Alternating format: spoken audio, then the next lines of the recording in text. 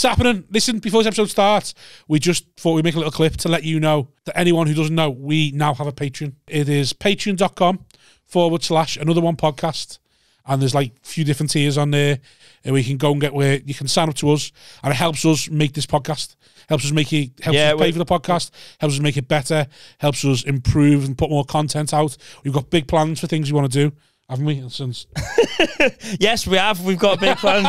We have got big plans. Yes, Rob. Yes. No, we have got big plans, and without anyone signing to the Patreon, this will die. Yeah. This will go away eventually, because if we can't make it work financially, we can't keep doing it, can we? No, we can't just keep throwing fucking... No, and we've got Aftermill to buy, and that fucking costs We've got kids to pay for. Yeah. Listen, I'll be honest, if I can't provide, I'll leave. Yeah. So... And we already know... You don't want to make an orphan. We already know how it's going, don't we? So we needed to be giving us something back. Yeah, please. Because we're bleeding here. My kids are begging. My kids begging. So sign up to the Patreon, patreon.com/another one podcast. That's it. There's 3 different tiers, loads of different prices. Pick one. Help sign us. up. You won't even notice it going out your bank. It's a couple of quid. Less than a Tesco meal deal. Or, well, maybe more than a Tesco meal deal. You'd buy a starving man a meal deal, wouldn't you? Yeah, well, I'm starving. That's what we are. Look at me. Look at him. Do you think that? Do you think this? Help. Another one. Gods of all times, protect yourself at all times. Have a good, clean pod. Hello, everyone. Welcome to episode 118 of Another One podcast with me, Simon Wozniak, co-host Rob Thomas. What's happening? And then today we've got a returning guest. Yes. Second cap for the big man, Dustin Moore. Getting a jersey now. One more, you get a hat trick. Will he get a hat trick ball before the year's out? Before the year's out. Good chance. Depends how available you are. And then to the left, debutant. My man, Tamer Katan. You got really close, man. No. Tamer Katan. Tamer Katan. You got right to the finish line, and then you shit your pants. I'm sure Daisy on stage said didn't do Tamer Katan, did I'm she? not sensitive about it. I don't know why people freak out about their names like that. No, I just tell people it's like a hammer with a T, and then it's Katan. But yeah, I'm not sensitive like that. How's it spelled? K-A-T-T. The last name is Katan. It's like cotton. It's Egyptian, so it's Katan. Egyptian cotton, good cotton as well. Yeah, it is good cotton. Thank you very much. And thank my great grandpa. And then the first name is Tamer. But in French, Tamer means your mother. Yeah, but to me, it means so weird. Yeah. Tamer. So your mother's cotton. Yeah, your mother's cotton. I'll be considering Egyptian sheets. What I know of them is like bedroom. Yeah, it just feels like a Yamar joke. Yeah, I don't Yamar's bedmate. I don't think cotton is cotton in French, but but the first name, it's not only like your mother. It's like your mother in like a shitty way. Oh yeah, like so you'd say like in traffic. Right. That man, like F your mom. So do you ever get Tamer? Yeah, sure. Yeah. That's why I don't get sensitive about it, especially in America. I'd lose my mind because, in America, we're lazy listeners. Yeah. You'd be like, oh, my name's Tamer. They're like, Cameron, nice to meet you, buddy. And I'm like, what the fuck? You didn't hear anything I said. Yeah, you've got 2 tough ones, potentially. It's pretty easy, man. Yeah, they're not tough. I literally go, it's like a hammer, but with a T. Tamer, hammer. Katan. Tamer Katan. Tamer. It's not tough. Someone's saying Tamer there. That's a lot of Tamers. No, it's because you're visualizing the spelling.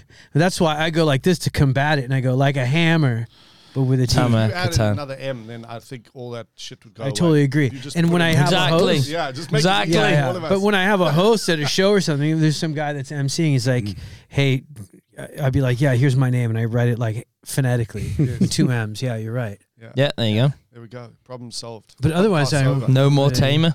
Yeah, give me my time, give me my check. You can call me Sally. I don't give a shit. I'm not sensitive after 13 years of doing this shit. I'm not sensitive. Yeah. It is funny when people go to you, what do you want me saying before you bring it on? No. I don't even want you to just talk. Don't talk to me from off stage. I'm like an old stripper. I'd prefer you don't remember me in the supermarket. You can just walk by. Yeah. That's the perfect kind. When people talk to you after a gig, leave me alone. I don't mind talking for a little bit after I the don't. gig. I hate all. I feel like it's good for your soul. It makes your hair grow back. I just can't stand it. It's so friendly though. That's the thing. That's what I don't like. It just feels so like fake and like it's like no, leave me alone. Oh, that was so good. Yeah, it's meant to be. Leave me alone. I don't get it. I just don't get it. Maybe you're autistic a little bit. It's probably what it probably is, like a level of autism. Like, It might be overwhelming, you know? I had it the other day. I had like, so my brother's, like his girlfriend's sister was in the audience and she came to say hello. And I thought, girlfriend, sister, yeah. So like, say sister-in-law, but they're not married, sort of thing. She came to say hello. And I thought it was the strangest thing ever because I'd never met her. Yeah. And in my head, I was like, this isn't the place we do this. Like, we don't meet here. Like, why are we chatting? Like, you dragged me out the green room for this to be like awkwardly like, yeah. And that was wasn't good. That cheese, yeah. Oh, you were talking a bit. Oh, you know what I mean? You're like, oh yeah, no, but you know, it's only jokes in it. It's only jokes. Yeah. I'm gonna go now. Leave me alone. Like, and in my head, I'm just like, why have you done this? Why have you? We'll meet at a family event in 2 years. Don't do it now. Don't you find though, there's people that they know you and then they come to a show and then when you see them the next time, it's so awkward because they don't know how to behave. Do you ever have that? Like her, and the next time you see her, she'll be like, right. Yeah. Because they didn't think you were that good. That's always, they go, then you're not that good. That's what they thinking. And you know they're thinking that. And you just think, oh, I'm not bothered. But they probably think, oh, you're a little bit bothered that I think that I know you're no good. I think that's just your insecurities coming out there. Yeah. No, I think that's I think it might be a British thing. Smashed it? Like you would have They still think you're no good. Really? Oh, you think they think you're no good after you've smashed it? Yeah. Oh, I thought you meant they don't know how to react because in their head you were shit. And then they've seen you and now you're not shit. They're like, oh, God, this is weird. Oh, I see what you mean. Oh, no. No matter what you do up there, you're shite. Right. If they know you from before they've ever seen you, you'll be shit. You're not going to be good enough. Yeah, I don't agree. I don't agree with that. No. Well, I don't agree either, but I'm saying it. I don't agree with anything I've ever said on here, Dustin. Don't try and argue with me because I'll just go, yeah, you're right. I'm going to hear about it when he does his videos in the car later. Yeah. I was like, he won't be getting his hat-trick ball. Trying to argue with me, saying nonsense that I don't believe. Do you ever do that, Tamer? No, I like people, man. I like to be people come to the shows. I don't mind. Like to a point, but you're right. I mean, you do have a point. Like nobody goes up to strippers after and be like, you know what you just did? I really liked it. Like I really liked. You know that one move? They think they do. Well, you know what they do. You know what they do. You know what they do that they don't do to other artists is not they don't just come up and say, "Hey, I had a great time." If it was just that, I'd be 100% cool, and I'd disagree with you more firmly. But I think because what they do with us is different than anybody else. They will kind of give you a real life like Google review of what they just saw and then tell you where they like that you're better or worse. You than go, that would have been better if you sucked my dick. Like you're not exactly. I would have raked you higher. And then you get battered by the bouncer, but, you know. I feel like we're more precious as well. Someone said to me literally on Saturday, "Oh, I really liked your nonce." I was like, it's not a non-spit. Why have you done that to me? Like, why have you degraded my bit? That bit is about... No, I think that that's bit is funny about self-discipline and willpower. And no, it's not, though. It's not. That's the thing about audiences. You realise when they come and tell you your bits, you go, oh, God, I'm awful. Yeah, man. I did a bit Isn't it? Yeah, but it's not yours. It's like somebody going up to Gordon Ramsay going, look, I cooked what you cooked. Doesn't it taste the same? And you're like, no, it doesn't. You fucked it all up. Yeah. It's not my fault. But we think we're more art than what they hear and see is just a lot of swearing and just... Yeah, exactly. Just disgusting stuff. Yeah. I had a joke about watching porn. Whose? Oh, is it? I think the ones we swapped yesterday, you got the bad one. Oh, has he? Right. Oh, because you got the monitor on. I don't know. Just there seems to be it's a bit Russian roulette with our podcast. Oh, really? One mic always seems to be really low. That's not bad. One out of 4 isn't too bad. I've got the mic. I've got the headphones on. Which sometimes is a blessing in disguise because sometimes there's a lot of shouting. There we go. You're better. Two conversations. I did a joke about the first time I watched porn by mistake. I was like 10, 11. And someone came up to me like, oh, you're the child porn comic. Yeah. No, I stopped doing it. I was like, that's exactly that. I was like, that's part of it, but that's not. That's all I hear, baby. That's all I hear. You took one word from that bit and ruined it. And I respect them for that. I respect the audience to come up. I wonder if serial killers are like that.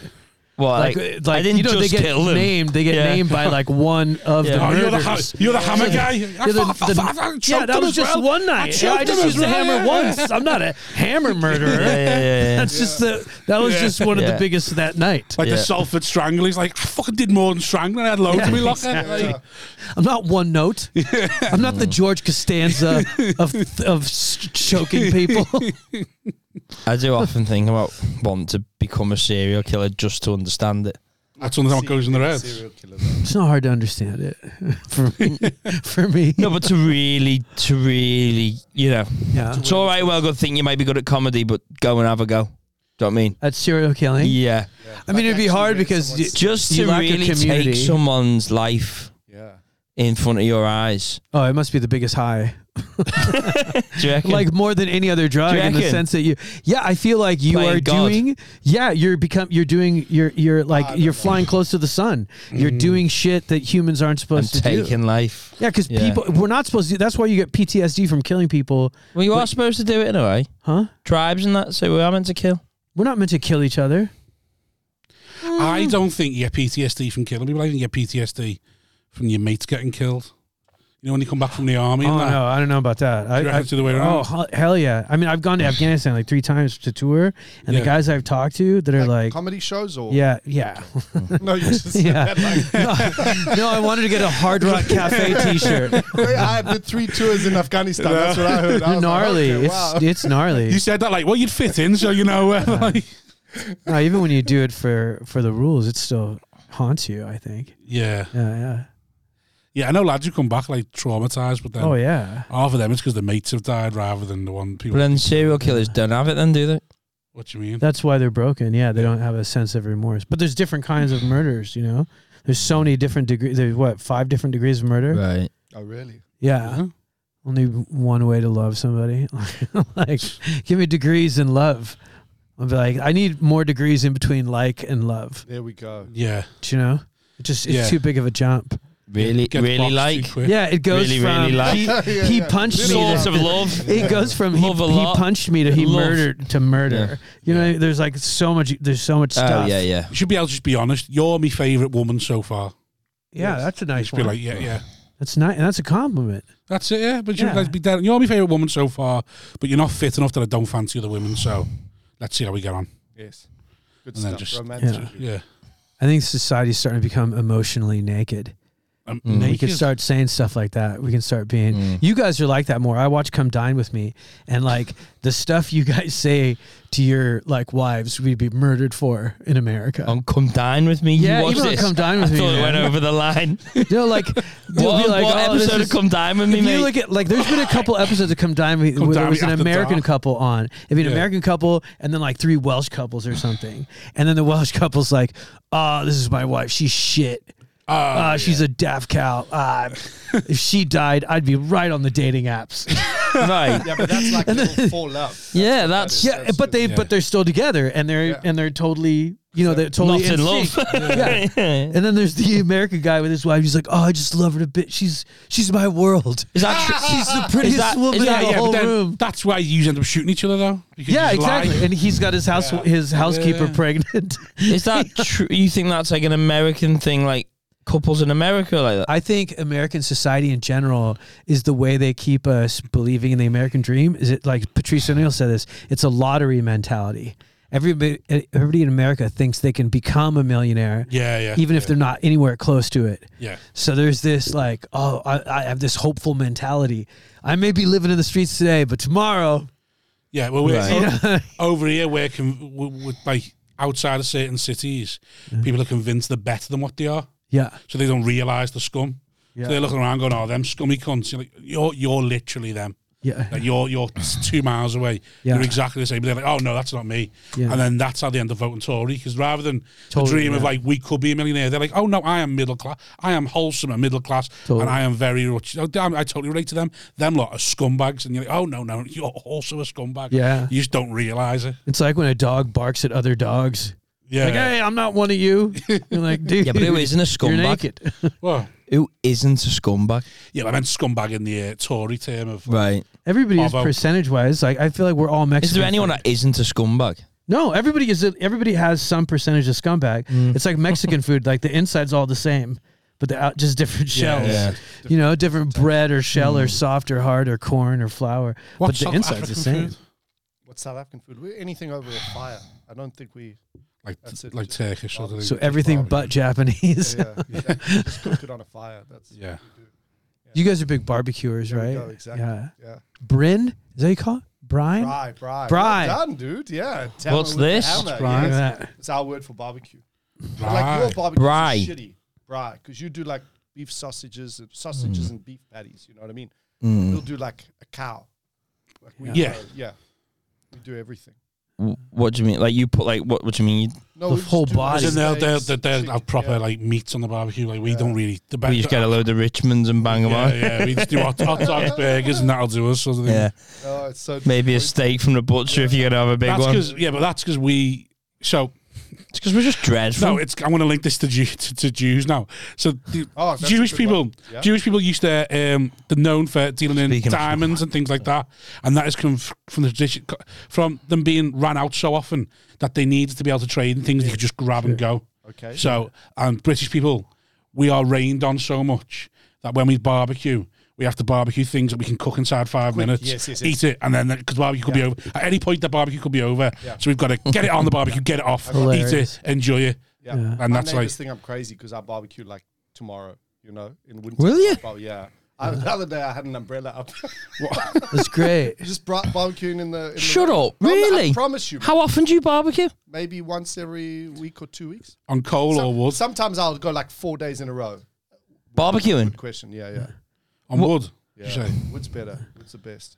None of the homeless listeners are impressed. They're like, you have a- big deal. He cooks Do you have outside. a big, Ooh. huge barbecue thing? Like, have you got? Not a huge one, just like enough for me and my... Why do you do that in the freezing cold? It's so good. Because though. that's It how we. tastes so That's good. how we Tastes brought up. better. I just Yeah. watch a fire, feel at home, and I just sit there and I just put my meat. Everyone leaves me alone. So have you got like some sort of gazebo over it or what? Well, not yet. That's why. I had No, the you umbrella die like that. next year. You die if you just put it in. How's he keeping the barbecue You going? could It's just die- pissing down. Umbrella. I had an umbrella. You just stand there under an umbrella barbecuing. That's Oh, I- mental. there's a That is tree, so mental. I hung it up. Does the But I'm rain not saying- go on your food? No, that's why I got the umbrella. Oh, you guys, the umbrella over How the big's fire. your umbrella? No, just. It What just about you? seems inconvenient. So you're getting wet, but the food's staying No, dry.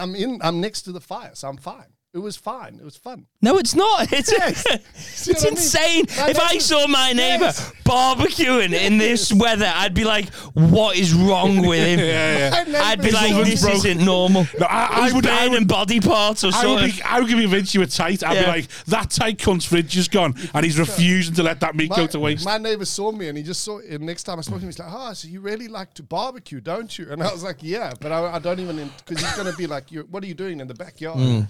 Rain, and I'm just standing. Yeah. It tastes so good though. Come over, I'll make you a rain barbecue. You won't. It tastes better in the rain, would you say? I don't think so. No. You're just so stubborn now. You're down. You think, "Fuck it, I'm doing this because what I used to do." Jimmy Shirley, he was at my house when I did one. He started filming me. He's like, "What the fuck is wrong with this guy?" And I was like, "But I have a guest. I got to give you the best food." So, but how long will it take you to get a barbecue going? So you have to Depends, wood to the right temperature and an stuff hour like and a that? half, probably. That's a lot. No, but I'm not standing there the It's a whole lot time. of hassle, though, isn't it? Oh yeah, but it's so good. It's cool too. It's So fire. good. Tastes so Yeah, much. Primal. fire's cool, but have a fire It's pit like and a whiskey. you guys are two indoor cats looking Yeah. at an outdoor Yeah. cat going, "You sleep under a car?" No, It's no. like it's cozy. yeah. Yeah, I love a fire. I love a little whiskey in the garden with a There you go. with a fire going. It's very but- Tony Soprano right now. Yeah, I think that's me. whiskey and a cigar in the Yeah. backyard. But the idea of waiting an hour and a half before I can start barbecuing my food, it's just like, oh, Why is that so bad though? Look, if you're doing a nice steak, what do you want? Bang it in the oven. No, sis, man. You can't. You got to do it on a fire, and then Yeah, you'll man. see how good it is, and then you realize you may as well just. no. I've done my steak in a pizza oven before now, Oh, and it was incredible. Oh, that is good. Yeah, I'll give you that because there's a fire. 400 degrees, yeah. There we go. There, you see, you all agree. There's too much. It's too much effort. It's the prep for me though. It's like I just get my pizzas and gas. Oh, so it's just so turn easy. it on and You go. don't like lighting a fire. You just put it there. I make a whole pyramid of firewood, smash it. Pff, it's so cool. Stand there. You're warm. It's raining. That's And it's still on paradise. it still smells on your body. Yeah. So, Like a how long are you warrior. in the garden? How old's your kid? 2. So like in 3 years, he's going to be going to school being like, my dad stood outside in the rain playing with fire. Yeah. And the food's and you'll have to explain it to school. You have to go in with the food. I want to try your food now. This is why. It's so good, man. I know. I really want to go. I want you to do me a steak. Do a sandwich on the fire. What? Ham and cheese on the fire. Promise you, so good. What? Yes. Why are you trying to pretend that you know this? Because I've barbecued outdoors. Yeah, we have barbecues. Yeah, what are you talking about? We barbecue like crazy. Yeah, but you're not. I was going to ask you about that when you lived in the hills. Huh? You lived in the hills, didn't you? Lived in the hills. I don't know what the hills is. I'm just saying it. Don't pull me on anything, Tamer. If I say it, just go and then move on to something else. Yes, no but. Yeah. I lived in California, but I lived in Australia too, and barbecuing's dope. It's like the one. Yeah, but again, though, because it's always sunny. That's why he's barbecue. Yeah, look, like we agreed. I don't choose to. I don't see the rain and go, fuck me, I want to barbecue. Just trying to think, what's it like for us? Is it like us? What would it be like for us going to South Africa and going, we want to keep I imagine this culture? I imagine it's like when we go to Spain and still make cups of tea. Yeah, even though it's 30 degrees outside, we're like, I'll have a cup of tea. In South Africa, that went viral. An American couple were staying in Cape Town on holiday, and she came moaning at the neighbors, South African people, because they were barbecuing till 5 a.m. And they were like, no, man, fuck off, dude. What's your problem? This is what happens over there. You guys are crazy. What are you doing lighting a fire? Well, it's just what we do. Fire. Yeah. So how long were you, you'll barbecue for how long? No, he was saying just someone was barbecuing at 5 a.m. and they couldn't get their head around it. You'll barbecue, and then you sit Whereas they'll outside barbecue and like you drink. And then you might drink That's till cool. 2, 3 a.m. Yeah. Fire was like the first iPhone. Exactly. It's like that was our first technology. You guys are just hipsters. Yeah. So Like, what we is prefer the fire? It's more than a cup of tea, because a cup of tea, at least it's like it's such a big thing that it's so what you're outside for hours. Yeah. Like here's how big. Like what could it be like sitting down watching the footy or something? You know your Independence Day in America. You do Independence Day. We have Heritage Day, and we call that Bride Day. So Right. it's like we have a public holiday, so we can Okay. barbecue. I So that's why. Is it on Fridays? I don't know. Whenever it is, Tuesday. It's just That'd be 4 days a weird. week. Friday on a Monday, Tuesday. Friday. Friday sounds so much cooler. See, we would have. I like the way you've just revolutionized. We would have marketed it. That is your made it. That is your capitalism showing Friday, right there. Friday. Like, your capitalism coming right out. Now That's your we'll change background, heritage innit? and we'll just make it a You're a Friday. marketing man for Apple. Yeah. How'd you know that? Did you market Apple? I do my research, remember, professional. A big ad agency, and Apple was you? one of our biggest clients. Yeah. Was it your idea to take the bite out of it? No. That's what I'd tell people if that was me. Because who knows that? I'd be like, it was my idea to make the bite come out of it. Yeah, otherwise, it was just going to be a full apple. Yeah. I feel like that's the kind of bullshit you can get away with. Yeah, you can make stuff up. Look at that's how people win elections now. Yeah. You just make even Nike's new logo is just say you did it. That's literally that sounds like me as well. I'm gonna put it on sweatshirts. Yeah. We don't do that on this podcast, Tamer. What? We don't do funny jokes on this podcast. My apologies. You sit here and be miserable for an hour and a half and go home. Okay, I'll pretend I'm a French comedian. Yeah. How long was your marketing for? I worked in advertising for like almost 18 years. Almost killed A you. long time. No, I mean, for me, I was an immigrant, man. So I didn't know how to become a stand-up comedian. I just thought, this is how you can get paid for being funny. Because commercials were really funny. So, are you first generation immigrant then? Yeah. So were you born in Egypt? Yeah. And how long did you live there for? Till I was 5. Yeah, and it's weird because normally when you think of your childhood, you remember a younger version of yourself. Yeah. I'm like, I remember when I was that little Arab boy. Yeah. I'm like, it was like a different person. Egypt's African, isn't it? Yeah. I feel like a butterfly looking at a cocoon or like a caterpillar going, I was a different species. Not that one is better than the other, especially now. Now I can be like, I come from Egypt and America, and I don't know which one is worse. Was it like, did you feel like a second generation immigrant though, because you were entering America so young? No, because you weren't Because accepted. I imagine if you're a first generation, your first thing is just go and get any job. Because the first generation of immigrants normally just go and work. Yeah. And the second and third one was like, now you go and earn the money because we've had to just find. You know what it's like? America's like a food buffet where some of the food has razor blades in it. Like, it's like you if you have a bad luck of the draw and you move to a shitty city or you move to a shitty state or you move in an area where there's a lot of like really crappy politics, you're gonna have a bloody mouth and a shitty experience. But after you live there for a while, it's almost like an initiation when you're an immigrant in America. Yeah. You go to school, you get initiated. People say shitty things to you. They say shitty things to your family. You feel like you don't fit in. But after a while, you find your people and you find like, I'm going to have a plate full of the, sweet potatoes and these things that I can dig through and not find razor blades in. And that's what it was like for us. But it wasn't as smooth because the whole thing about like America not liking Arabs after 9/11, it was way before 9/11. So even when I was just an Arab kid, I didn't have friends right away.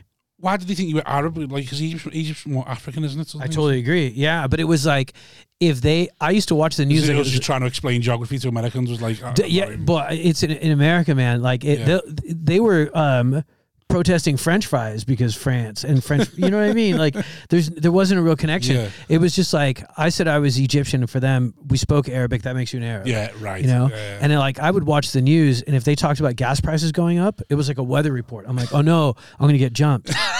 Oh no! Yeah, because then the kids' parents were like, "Oh, those goddamn Arabs," and the kids are like, "Oh, I know one." And get him! Yeah, I'm like, "Oh, today's a beat up day, sunny with a chance of a black eye." Like it was shitty. But then you get through a period, and I think every immigrant even goes through a period where we all pretend we're Italian. Right. They were like the accepted brownish people in America because their food was so good. So then, because people weren't really down with hummus yet, so I'd be like, "Oh, I'm part Italian, and got away with it for a little while. But then, and then I came back around, and then I feel American in certain cities. I feel most American in New York, but when I leave New York, I don't feel as American. I don't feel very American in Texas. That's mental, yeah. No. But I feel 100% American in New York. That's interesting. Yeah. How'd you feel over here? American. It's very weird in the north versus London. In London, I'm no big deal. In the north, people will constantly be like, "Where are you from?" Yeah. Which is cool. I mean, I don't mind it. We're probably a bit more chatty though as well. I'm saying that. Yeah, you guys are so friendly. Less used to accents as well, maybe. You guys are so friendly. It reminds me of the guy that tried to kidnap me when I was 11. I'm like, he's so nice. The man with the van. Like, you guys are so nice that it makes me uncomfortable. So he wasn't successful kidnapping you? No. I was a tough kid. Did you know why? Did you know his reasons for not kidnapping me? No, for wanting to. I basically probably wanted to figure out my run out of petrol. Was he a nonce or did he want money? No, I'm sure he was a nonce, man. Yeah. He just he tried to get you in his bag. Dude, there was this time like when I was in the States around junior high school, where we were all really into Dungeons and Dragons, and then God, still want one of them in your van. But then there were these never get him out as long as it's dark, as long as there's no windows in the back of it, they'll stay in there forever. But this dude put up like these posters in toy stores saying, "Hey, playing Dungeons and Dragons clubs," and so. But it was just his way of like meeting young kids. But thankfully, my parents were like, "Hey, how old is this guy?" I'm like, "Oh, he's cool. He's got a beard." And they're like, "What?" He's got a beard. Yeah, he's super cool. He's got this cool beard with one white strap. Did he get anyone? Not that I know of, but I mean, there were definitely times in America. Him out, though? Your parents stopped him. Dude, it was so funny back then when somebody was gonna diddle your kid. You'd be like, "Oh, that was a close one." But that was it. Yeah. That was it. It wasn't like I'm going to call the FBI. I'm going to call the CIA. We're going to make tweets about this. We're going to make a YouTube video. The good old days. It was, oh, my son almost got raped. Let's go get a sandwich. Just they were just weird. That's all. Yeah, that weird guy. One on every estate. Your dad was probably pissed off you playing Dungeons and Dragons. Yeah, exactly. Saves you right for going there. Listen, he's a weirdo, but he gets his round in. Just leave him alone, kids. All right. Yeah. It was also weird because like my parents had a different software in their head. My dad had like Egyptian software in his head, so he'd be like, "Oh, don't do that. That's gay." And I'm like, "No, it's not. That's not gay. What are you talking about?" He accused me of being gay while he was belly dancing, and I'm like, "No, that's gay." But in Egypt, it's not. Right. So he had like Egypt software judging American actions. Belly dancing. Yeah, you listen, you're gay. What are you doing? You've got a crop top on your cunt. You calling me gay? You in a bra, Dad? Fuck off. Oh, dude, it's so weird when you go country to country. You go to Egypt. If you wear red, they're like, oh, that's gay. But men will hold hands. Like, not even hands like through the fingers. Yeah. Oh. Hold hand. I've seen grown men holding pinkies and then yelling gay at some other dude. Like, it's so weird how country to country, their definition of what is and isn't is so random. Putting your winky in the mouth. It's not gay, is it? No, it's just hello. Yeah. I felt like I was an iPhone, but my charger was like a different country. So my parts weren't moving perfectly. My dad stopped kissing me when I was 8 because he's like, boys don't do that. Yeah. When I was 8, just like, nah, it's gay. Like, boys don't do that. And then when I got older, I realised, oh, it's because he thought that was gay. Because after 8, he was like, yeah, I don't love this anymore, that's gay. Yeah. Like, showing affection to my child is going to make him gay. Yeah, and he's like, because I kissed him on the lips when he was 9. Yeah. I left it a year too long. I fucked it. Oh, Dads are so homophobic. Yeah. In the 80s and 90s, they were such homophobes. Yeah, massively. But you see, they were raised by like people who went through It would the even war. worse. You know what I mean? So Yeah. like anything would have been gay then. Yeah. And there was a fear. There's a story that goes that the phrase "boys don't cry" came from the American government mailing letters to families in America saying, "Don't hug your boys. We're in a cold war with Russia, and there are cold people. Don't hug your boys. Keep the isn't that crazy?" And you're looking at Russian teens and American teens going, shit was too soft. Yeah, which is Fuck. Yeah. Look at this guy passed out in the street in the winter with 4 empty bottles of vodka. What is Do you have kids now? Yeah, I've got a 3-year-old. Yeah. Did you kiss your son? Yeah. As well. I assume I'm going to past 8. Do you But you reckon? never know, do you? On the lips. That's what, you never know. I assume so. Well, you got to make it romantic. What's No, but like the thing is, you grow up and you think your dad's a dickhead for certain things, and then you have a child and you're like, sort of get it now. Yeah, I understand. You're not going to kiss him on the lips at 8. So part of me is a bit like telling myself, I'll still kiss him after 8. But it doesn't have to be on the lips, but like, but you just. But I don't know until he turns 8, and you can kiss him. I might look at him and be like, it's gay. Yeah. Like you might just feel, don't close your eyes. Yeah. just don't pinch his nipples while you're kissing. Still that would make it creepy. Yeah, that different people, like different cultures will still kiss on the lips, and French in Africa, some people will still hold hands like that. That's, sure, really, yeah. It's only awkward if you make it awkward, man. Men holding hands to walk. I worked once. Yeah, totally. Anyone holding hands. Seeing anyone holding hands is that isn't in a romantic relationship is mad. I would hold hands with my wife in the street. That's just what you're used to. Used to it. Yeah. I was 14. I worked in a factory, like part-time, just during the school holidays. There was this guy called Herbert. He was like 6'4", right? And then we were walking to go to lunch, and he just grabbed my hand, and I thought, oh, fuck me. Like, what's going to happen? Yeah. And then he was just chatting, and it was actually chilled. It wasn't as weird as you think it was. Yeah. Like, genuine. Don't know. You see, you're judging me. I would hold hands with my wife. Psychopath, you standing in the garden, the freezing cold. Just what you're holding hands with your neighbour. What is he doing? Come over here, John, and hold my hand whilst I make the steaks. Yeah, how do you like it? Medium rare? Is he flipping the burger there, or what? Come under the umbrella. Just got this small little umbrella. I just don't get why you're holding hands. Well, it's just where you're born. Like, it's just like where you're born completely changes your brain, you know? But why are you holding hands? It's just, I don't like holding hands with my wife. Like, if you were born in Saudi Arabia, you wouldn't come out being, have you guys heard of Manchester? Like, you'd be like, yeah, Muhammad's awesome. I'm sure there are things you do, though, that would be, like, weird for other people. But a hug. I think, though, you guys don't show love, do you? No. Any touching. I'm not a fan of any touching. Yeah, I'm the same, yeah. Even the mean things. One of my friends had this thing that made me laugh so hard. He goes, you know, I was with my British friend, and he was visiting me in Riyadh in Saudi Arabia. And he goes, and he was just like, dude, no offense, I just can't believe you make your women wear these clothes and hide their hair and hide their face. He goes, yeah, I get that it looks what it looks like to you.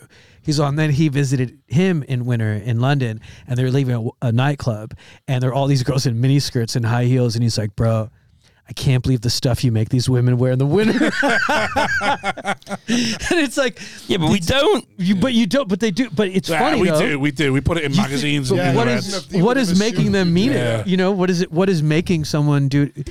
We're pack animals, and if you're made to feel awkward, if you're made to feel shame, like then you conform because we're pack animals. Rightly so. I just think English women are really tough because they can do that. Wear mini skirts in the middle of winter. Sure. I can't even.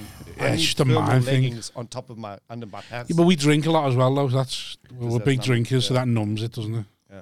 Numbs everything. Yeah. That's why I think it's cool to travel and just like Frankenstein together your own software.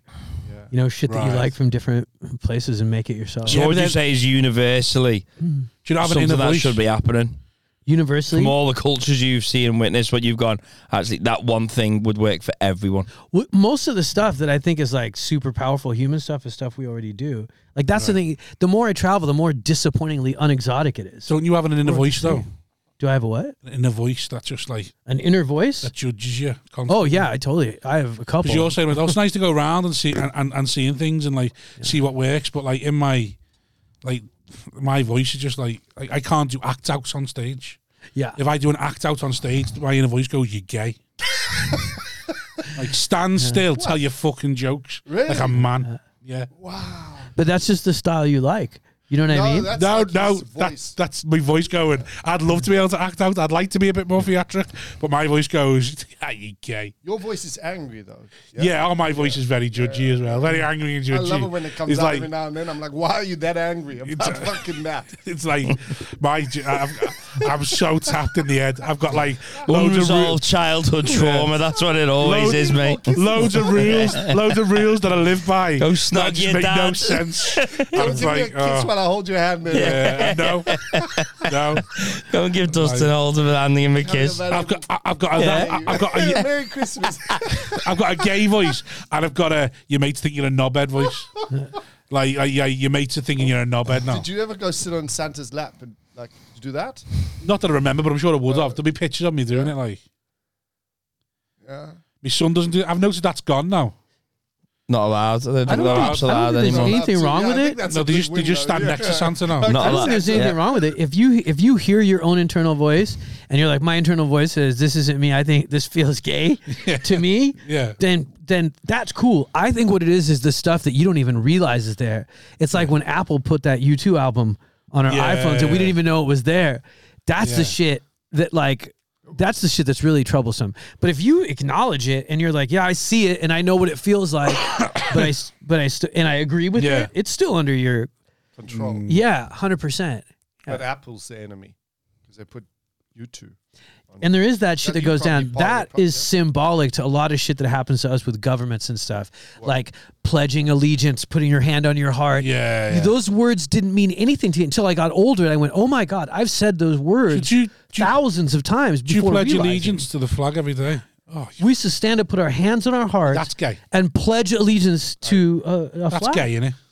Well, it could Like, be, look at the pretty Flags. colours. Look at the pretty colours. Like, that's just... Flag can't touch the ground. It's either, recruitment, man. Yeah. Yeah. I mean, even that is so silly, just that a flag can't touch a ground. It's a fucking flag. They made them in China. Yeah, but it's symbolic. Yeah, it's made in China. Who cares? Don't take this Yeah, it Chinese is. flag Yeah. and let it touch the ground for America. Who cares? It's and like- it's you added the symbolism. Like there's this Danish dude that's been lighting Qurans on fire, and all the Arab Swedes are going crazy. And I'm like, you've lost. Yeah. Because one man could upset that many people. That's wrong, man. Fuck that guy. Ignore him. Now it's going to happen more. You've added value to what he's doing. 100%. It's the same and way- I guarantee you bought that Quran from IKEA. There's a big argument. There's a big argument now in the Islamic IKEA world. sell the Quran. Yeah. You could buy a Quran anywhere. Wait, Rob, But it's not, I'll tell you where it's rarely made is IKEA, in the Saudi rice Arabia. itself. Sorry. You can get them in China. You get them all over the place. They're $3, $5. There's not like a stamp that goes, this was officially made in Mecca. Do they make them in China? Yeah, absolutely. Of They'll course. Make anything, yeah. I've never They seen a don't make Quran on anything. sale. I'd probably buy it. I don't think you've looked, have you? 50% off. Yeah, but just in the shop in Tesco. They're not expensive. You could get them, I'm sure. What were you saying? Oh, it's just about the adding the value to it. In the Islamic world now, there's a big... Because obviously so many Muslims are now in Britain and the Western world, and we have our traditions like Christmas and stuff.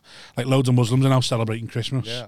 And then there's got like the hard Islam's going like, no, you can't do that. And they're like, well, why not?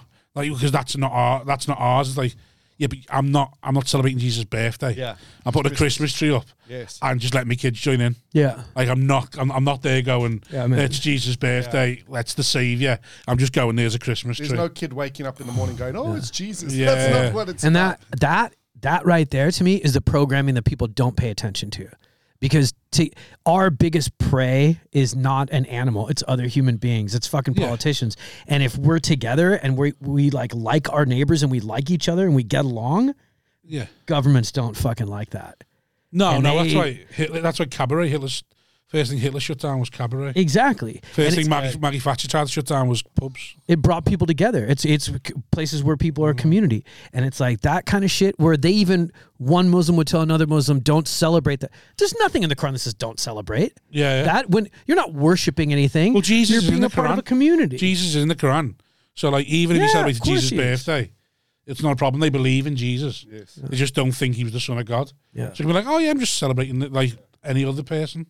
Yeah. I'll tell you, it's everyone celebrates Christmas these days. Everywhere you go, basically. Yeah. I told one of my friends a hard truth. He got really upset because he's really upset about the Israel-Palestine thing. And he asked me, like, I have a Muslim dad and a Jewish mom, and he's constantly asking, it's crazy. And I go, look, dude, my enemy is not a Jewish person. My enemy is not an Arab person. My enemy has always been governments, and they abuse people. That's what it's always been. So have you ever been in your mum and dad's bedroom now and seen how much of the bed they take up? My mom takes up more and more. Yeah. Your dad's on the end. Your mum's spread out like a star eagle. My dad mysteriously passed away. It was weird. Yeah, but it's wild. I think the more we get together, the more they get afraid, and that's what they have this programming of telling people not to. And I told my friend this. He goes, "Oh, it's crazy the way they value Arab life less." I go, "Dude, they know Arab life less." I go, "Can I be honest with you? I have Western friends. When they see a woman in hijab, they don't know if saying hi is rude." Yeah. They don't know if that's an insult. And I go, and that is a problem in Islam, that we don't know how to assimilate into a neighborhood and become a part of a community where people are like, hey, I really like them and I care about them. That's empathy. That's humanity. And that's when you see babies dying on TV, you can be like, oh my God, I care. I give a shit.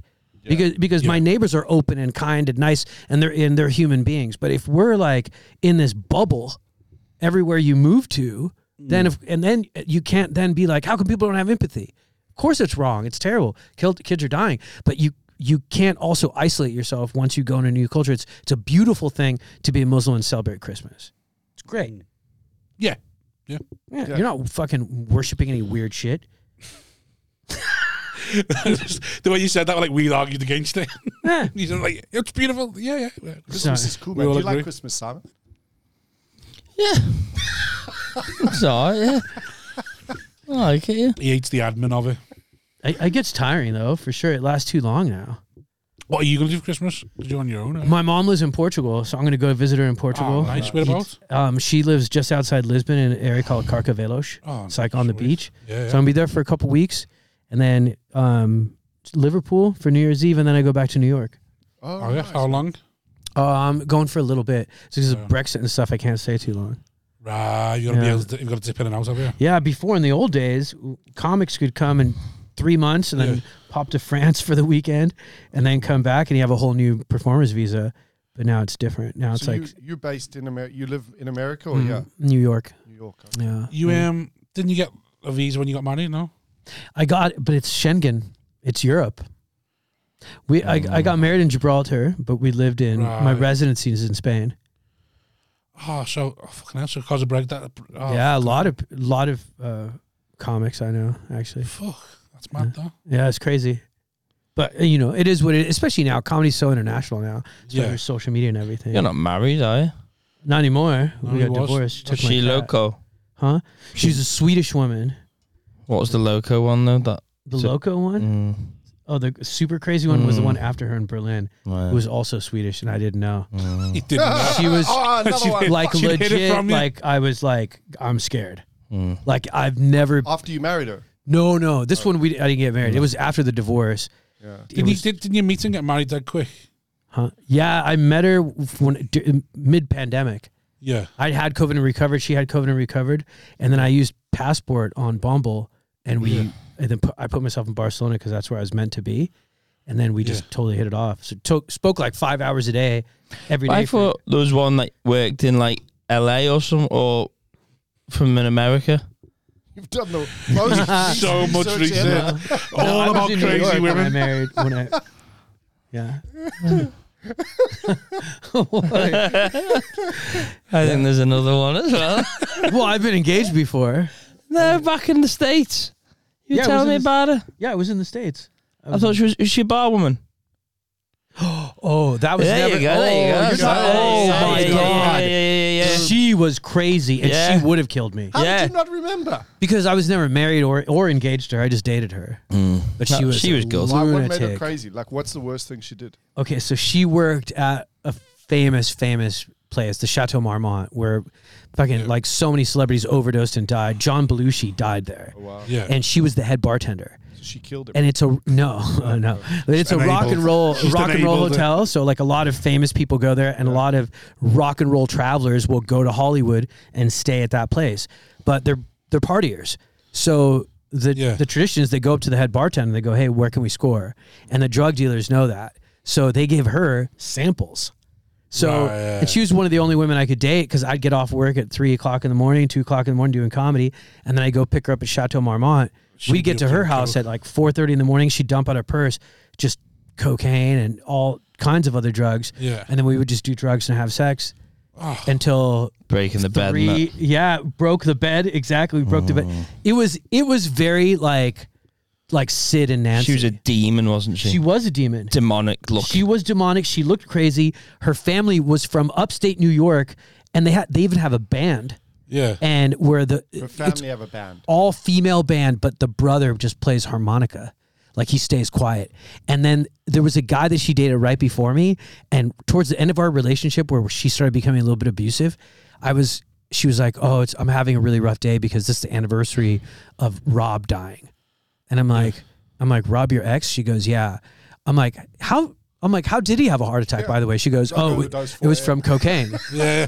So I'm like, your ex-boyfriend died of a cocaine overdose, and She you're fucked him bringing to death. Yeah. and doing lines with me, and then That was from a movie, man. oh, dude, it was it was. So the sex is really good. There's a sexy. It was crazy over the top. Scale. The crazier they are, Yeah. the better they are. At It's sex. so funny because you hear that and you're like, it's totally cliche. It's totally cliche, and then you're with a woman, and I was like, I think I know what it feels like now to ride a bull. Yeah. Like, because I felt like I could die. And then she's crazy. She makes you think you're the best lover in the world, and you're like, "Fuck me, yeah." And then the next thing you're dying Dude, of it. 2 weeks after we broke up, there was a picture of her with another guy, and she's like, "I'm in love."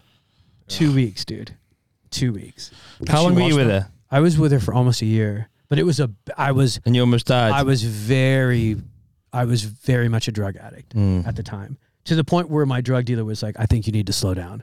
And I was great, like, that, though. "Can you imagine?" You were still doing your marketing job, weren't you, at the time? Yeah. And everyone was on blowing Apple. Yeah. Well, I don't want to say Sound that in it all. but on the advertising side, advertising. almost everybody I knew was doing blow. So it was just 24/7, Everybody, just everybody. coke and sex. Oh, just, dude, it was insane. What And a I life. felt it, dude. I felt it. Like I'm like, She I'm must gonna have die been- if I'm not careful. She must have been mates with good dealers though as well. She must have been what? Mates, like friends with. Oh yeah, That's dude. gotta be a All bit of her scary going. friends. Yeah. I can't do anything because she knows all the bad guys. All the bad guys are her Yeah. mates. Well, between us, I mean, it was literally the Sunset Strip. I mean, Chateau Marmont, and then her family's in a famous band, like proper famous jazz band, and they'd play in New Orleans, and people would just swarm them. Yeah. So we had all of her music friends, all of my comedy friends, and then all the people that went into Chateau Marmont or went in to comedy clubs. So we had the key to the city in terms of hanging out with people that would love to be your buddy, be your best friend that night. Yeah. And then have no idea who you were. See, the I next don't day. think Intoxicating that could them. ever happen to me, because if you said have an advertising job, do comedy, and then I'd be like, no, I want to sleep, man. Like, I wouldn't want to do that. How do you maintain that? Is insane. Drugs. He just told you. Yeah, Drugs. that's how you- Money. That's how it you was maintain drugs, it. Yeah, Drugs. it was drugs. That's like a crazy loop. Yeah. But it's also because I wasn't happy. Crazy yourself. I mean, I was going crazy. So I you were was both crazy then. absolutely. So she's probably on a podcast right now going, "Fucking Tamer was fucking." I don't know. She might Maybe. still be. Is she still Maybe. doing it? You know. But she know. Oh, she's definitely still on drugs. She definitely. Dude. I Beautiful went to New Orleans and I met her like family band because they were there at this big jazz festival, and I walked in to meet her family. The first time I was going to meet her family, and everybody's crying. And I'm like, and she goes, oh my God, what happened? They're like, oh, Uncle Mike got arrested. Uncle Mike got arrested. And I'm like, what? And this is first time meeting, you know? And it turns out their uncle had brought kilos of cocaine with him to the airport. And I'm like, this is like a level of stupidity. Like just country bumpkin, upstate maniac drug addicts. Exactly. Times and he was like, I'm the cocaine airport guy. Yeah, and but like every year, so the NFL plays over there. Yeah. Every year there's a player gets stopped at the airport with a gun. Yeah. Like just crazy. Doesn't realize he can't bring it over here. Did you hear about that guy who snuggled cocaine and he's in a condom, put it up his ass, and then the condom broke. And he just started noticing. He just started feeling amazing. He was like, I'm fucking. I'm dying. Yeah, that is. Yeah. So I think I've heard some people dying before about that happening with the whatever drug they've been smuggling's gone off inside. I know lads who like done it with Kinder eggs and then the Kinder eggs popped in their ass. Kids in America. I mean, that would pop. I mean, exactly, but. Some people you never squeeze them that tight, are you? Something. I don't. I've got mates who plug everywhere they go. I can't imagine a Kinder egg ever being up someone's arse and not. Why would you do that though? Where you? If you don't put it up the arse, just put it between the cheeks. Do you take the toy out first? Depends what the toy is, isn't it? Listen, if it's a little silver spoon, you leave it in. Just wait for it. No, but like, yeah, I've got mates. You don't push it right up. You just put it between the cheeks because like no one's. Unless they're doing like a full scanner. Where you going? You got like the little plastic thing in the egg. Yeah. Oh, okay. Because in my head, I just thought it was the chocolate as well. No. It's just a little plastic thing with your beak in it. Oh, that. Okay, yeah. Okay. And you just put it between your cheeks. Right. The reason you have the plastic thing is just so the beak stays. Right. Yeah. You get covered in shit. Right. I just thought. And then you get freaked out when you're like, "What if I got drugs in my bag?" I've got loads of mates who just take it in the pocket. Why? Where are they going? Because like only somewhere in Europe. No one's. Yeah, they're never looking for a big amount, but it's still a scary thing to do. I had a mate who did Gary's on the Gary's like what can I describe it? It's just tablets basically like LSD sort of thing. Yeah. He had them. He did them on the flight on my stag do. Just took them on the flight to Ibiza on the EasyJet flight. Didn't know they were in his pocket. So just like was just there. He'd been out the night before. He'd stayed up thinking, "Fuck, we got a 4 a.m. flight. Yeah, I'll just fucking stay on it." Yeah. We picked him up. He was bladdered. We were just all laughing at him. And then he got on the plane and he's like, oh, fucking hell. Got 4 Garys here. I just started to take them on the plane. 4 Garys? Gary Ablett's tablets. So Gary Ablett used to play. Yeah, I love the rhyming. It's Gary Ablett used to play for Liverpool and Everton. Yeah. So because he played for both teams in the same city. Yeah. Like the way of respect was to name a drug after him. Oh, you that's guys cool. love naming drugs after. You got Charlie, Gary. What's Well, Charlie's not really a Scouse thing. It's more of a Southern thing. Okay, I didn't mean Scouse. I meant like just. Oh, just like British. Yeah. Yeah. Well, Gary's a Scouse thing. It's not really anywhere else. Oh, okay. Gary's like the name of a substitute teacher. And fucking LSD. Yeah. An LSD here. Yeah. Gary Ablett's tablets. It's just like someone asked him once what he's most proud of, like winning the league with Liverpool or winning the league with Everton or winning the European trophy or getting a drug named after. He's like, drug named after. That's pretty cool. Though. It's gonna last forever, timeless, isn't Yeah. it? Yeah. Year 3000, people are still popping Garys. Yeah. That's cool. How old were you when you were doing that? The beak with the woman from. Oh, the demon woman. The drug stuff? Yeah. I was probably late 30s. Yeah. How old are you now? 52. Oh, yeah. Yeah. No, 53. Fucking well, bro. Do you ever base yourself in one place? What do you mean? Like base yourself in one place? Oh, base myself. Yeah. Sorry. Yeah, I thought you said bait yourself. Yeah, I think now it'll be that too. New York and UK. What I do all the time, just like gay, just bait myself constantly. No, New York is home. It's just I was married the last 3 years, and she didn't want to leave Barcelona, right. So I had to have it be Europe. So didn't she live in Manchester with you then? No. So did you just come over? I moved to Manchester after the divorce. After we split. Where would you live if you could live anywhere though? New York. New York. Okay, yeah. Is it just too hard to make a living out there, comedy wise? In New York? Yeah. No, I think you can make a living in New York. I think it's similar to here. Is it? Yeah, I think so. I mean, it takes a while to get to that point. Yeah. But you absolutely can. Yeah. I think New York, there's a lot of different New Yorks. Right. Like you can go there and easily spend thousands of dollars in a night, or you can go out and live pretty cheaply and see amazing things, Yeah. I thought it was a terrible place to be poor, but a brilliant place to be rich. Yeah. I think that's true for everywhere that you don't know well. Yeah, you know what I mean? yeah. The more you know a place, the cheaper it can become, and you still have dope Yeah. experiences without having to pay so much. You know? Yeah. So how often are you in New York? Well, my home base is going to be in Brooklyn. How so when you're in New York, I've been it'll be my first time back in 3.5 years. Really? Yeah, this is the longest I've Yeah. ever left even the States, because I was married, and we moved to Portugal, we bought a house and all that other stuff. But it was just like, so at first I was touring just Europe, just like kind of on my own, just trying to get guerrilla marketing, everything, just like Facebook friend groups and stuff, to finding English speaking communities in different countries around Europe. And after a couple of years of that, I got signed here. So who connected you when you came to the UK? When did you first come to the UK? The first time I came to UK, You got with all all the clubs pretty much from when you come over, aren't you? Yeah, I mean, I got signed by Get Comedy, so they were like Before you came over. Yeah. Right, okay. But I'd been here before. A lot of people knew me, and even the guys that Get Comedy knew me. Right. So I'd been here, but I wasn't here to stay until I figure out the. Is there anywhere else with an industry like ours, like the way ours one works? I think New York is the closest. Is it just New York though, not like America as a whole, just New York? It's also different in America. Is it? Like the LA scene is so completely different. Like if the Comedy Store went out of business in LA, everybody would move. Right. Everybody would move, because there's only two other. Even clubs. the Comedy Store only pays like $15, doesn't it? They don't pay enough. Exactly. It's 50 unless you're on the weekend and you're a past comic. You get part of a split, and you can make $500-600. So will the Comedy Store have something like a Friday, Saturday? They do like what we consider more proper shows, like professional shows, or is it still just Comedy Store is more no matter showcase.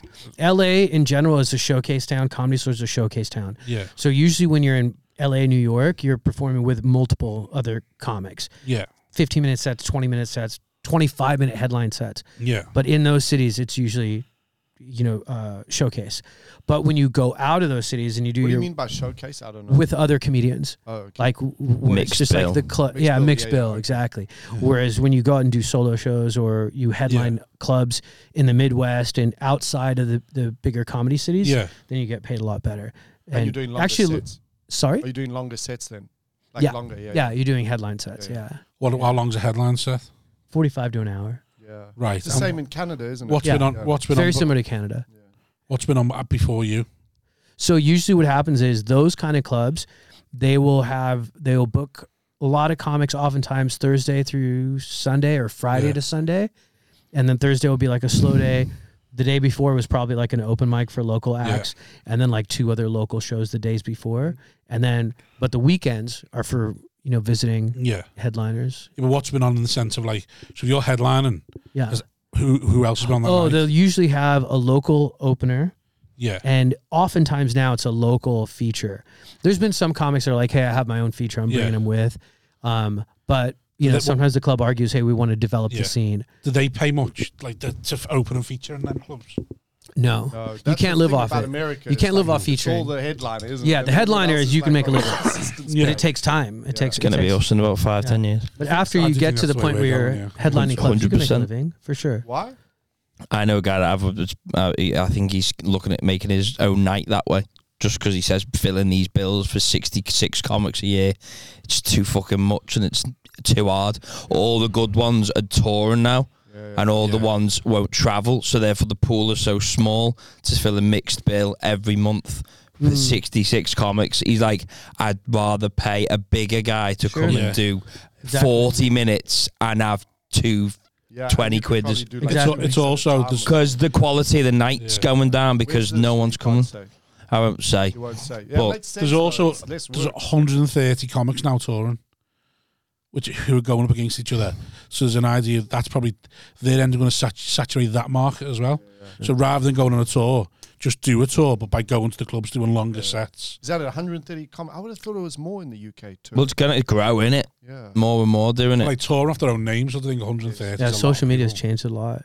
That's the other thing. There's revenue streams in so many different places now. Yeah. Whether it's podcasting or... Do you identify more as a New York? You identify as a New York comic? I think so, yeah.